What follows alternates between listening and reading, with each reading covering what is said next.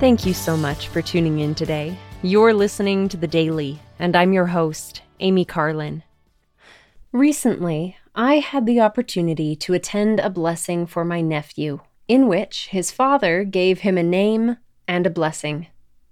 One of my family members asked why we have baby blessings in the Church of Jesus Christ of Latter-day Saints, especially considering that this ordinance is not required for exaltation. The answer to this question, however, is quite simple. Babies are given a name and a blessing in the Church of Jesus Christ because the Lord has commanded it. He declared, "Every member of the Church of Christ having children is to bring them unto the elders before the church, who are to lay their hands upon them in the name of Jesus Christ, and bless them in his name." The General Handbook teaches that to perform this ordinance, under the direction of the bishopric, Melchizedek priesthood holders gather in a circle to name and bless a child. They place their hands under a baby, or they place their hands lightly on an older child's head. Then, the one acting as voice addresses Heavenly Father, as in prayer, states that the blessing is being performed by the authority of the Melchizedek priesthood, gives the child a name, addresses the child, gives a blessing to the child as guided by the Spirit, and closes in the name of Jesus Christ. In blessing children, we follow the example of Jesus Christ.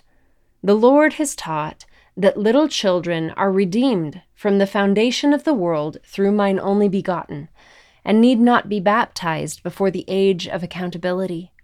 Regardless, the Savior still instructed his disciples, "Suffer the little children to come unto me, and forbid them not, for of such is the kingdom of God." And he took them up in his arms, put his hands upon them, and blessed them. Similarly, when the Savior visited the Americas after his resurrection, he took their little children, one by one, and blessed them, and prayed unto the Father for them. Susan Easton Black explained the significance of giving the child a name in this blessing, pointing out that in the Scriptures, a new name is often involved when a covenant relationship is formed. Adam, Eve, Abraham, Sarah, Israel, and others are examples of this pattern. We follow a similar pattern at baptism, taking upon ourselves the name of Christ.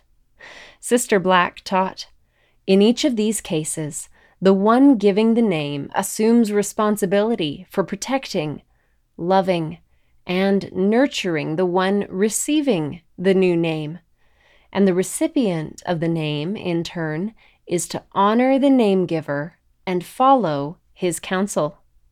In this context, it is appropriate that when one of our Heavenly Father's spirit children enters mortality, he or she is given a new name by one bearing priesthood authority, ideally the one who has helped create the body for the child, and the one to whom God has entrusted his child in mortality.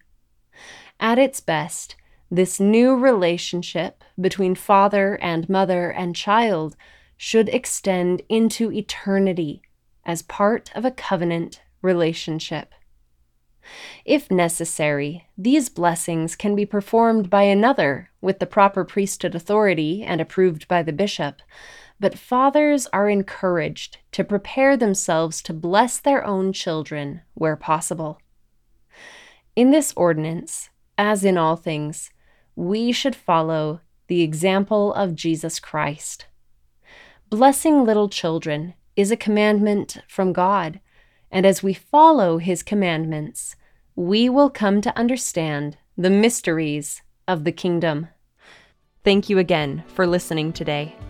The Daily is brought to you by the Church of Jesus Christ of Latter-day Saints.